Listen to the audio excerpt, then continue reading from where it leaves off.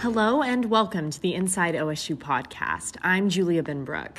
The new school year is just around the corner, and we know OSU students are preparing to return to campus and shopping for their new homes right now.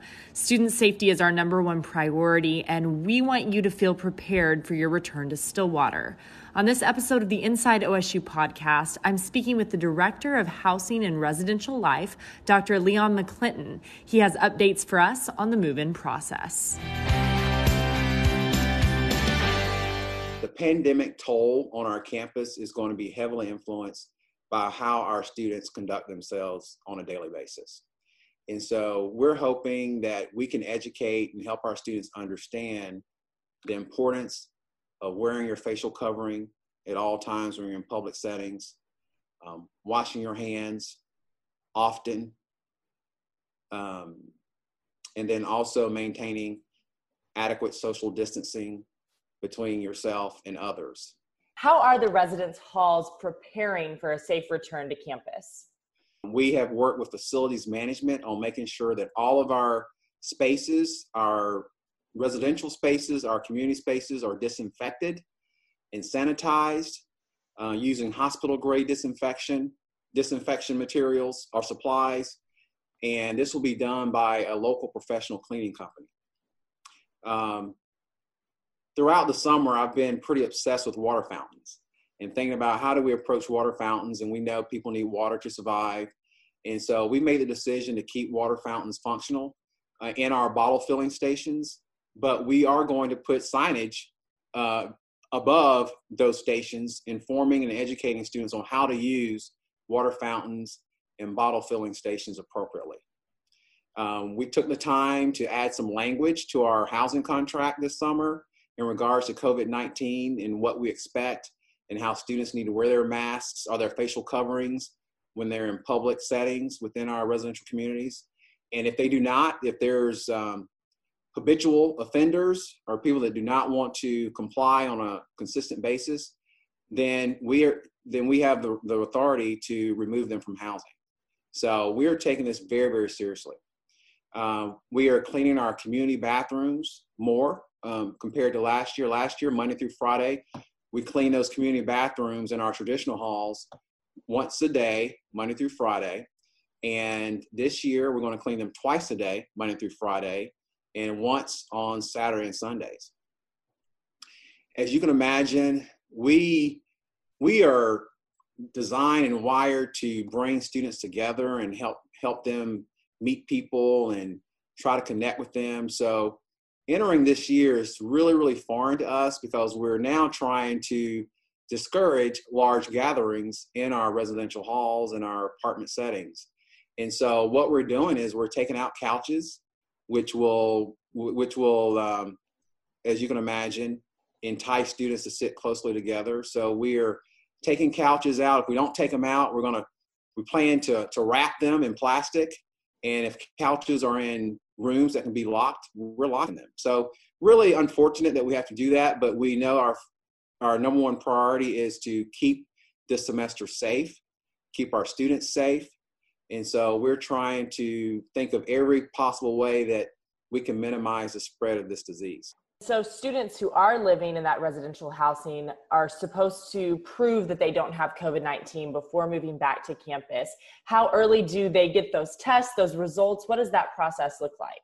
Yeah, so we, again, have to recognize another area within our department. Our assignments team has done a great job of sending out notifications to our parents and our students, making sure they know what they need to do in regards to moving in. We are encouraging our students to try to get a COVID-19 test done 7 days prior to moving in. And so if they are able to get that done, they will bring their notification of the negative results to the check-in site. And so University Health Services will put that in their medical file. So we are encouraging students to try to get that COVID test done within 7 days of their on-campus arrival date. There will be some students that may not be able to get that done from where depending on considering where they're living. But so if they can't get it done before they get to campus, then we will definitely have that test done as they drive into campus. That's the first thing, one of the first things that needs to be done. All 5,000, well, really 5,500 of our undergraduate students that are living on campus, they will check in to either the Colvin Center or to the West Watkins Center. So we'll have two locations. And so students will be informed on which location they have to check into via email. And so when they get to that location, there are three major steps that will take place. You will get, if you're a first year student, you will get a goodie bag from New Student Orientation, which will include some facial coverings. You will also get a t-shirt as well, and some other little goodies from New Student Orientation. So that's one step. Another step is getting your ID. So you'll get your ID there. And then third step is getting the COVID test done, COVID-19 test. So Universal Health Services will plan to have 4 stations available at each site. I think they can do 30 tests an hour. On move-in day, is there a limit to the number of people that can come with a student to help them get settled? We're asking you not to bring more than 2 people with you to move in. So we're hoping that all of our students adhere to that. We taking it a step further, we are asking only the student to enter the facility where they are going to check in, either the Colvin or West Watkins. So we're asking the parents, to stay in the car or stay outside. I know there are normally Cowboy carriers to help with the big items as you're moving in. Is OSU able to offer any help as students move into those residential halls? We did put out a call for Cowboy carriers. I felt like I wanted to change the name to Cowboy Cleaners this year because they're not going to be moving. Our Cowboy carriers are not going to be moving belongings into rooms or helping parents and students get their items to rooms. But what we do need, we are going to have hand trucks and carts, laundry carts available for our parents and students to check out. And when those are returned, I need volunteers to just wipe them down and keep them sanitized. And so I'm hoping that I can get more. The last time I looked, I think we have about 80 volunteers, but anybody that's listening out there, please consider reaching out to me, leon.mcclinton@OKstate.edu, if you're interested in helping us this year. Again, it's pretty much sitting and standing and wiping down hand trucks and laundry carts. You talked about kind of how we're going to be in smaller groups. Things are going to be phased as they move in. Is that random? How do you have that spread out? Our assignments team has done an amazing job of being strategic with that, making sure that we don't have too many people checking in at the same time on the same floor. So we had to spread that out over 7 days. So there is a method to that, an intentional method to that. Each student each time slot is an hour and a half. So students will have an hour and a half to go through those 3 steps that I mentioned earlier. Either you go through West Watkins or the Colvin, and then you finish that, and then you go to your residential assigned area to move in. So everyone should have an assigned date and time to move in. If a parent's hearing this and they feel as if our student is hearing this and they feel as if they don't have that, they need to reach out to me again on that. And then also you can email reslife@okstate.edu if you need to follow up.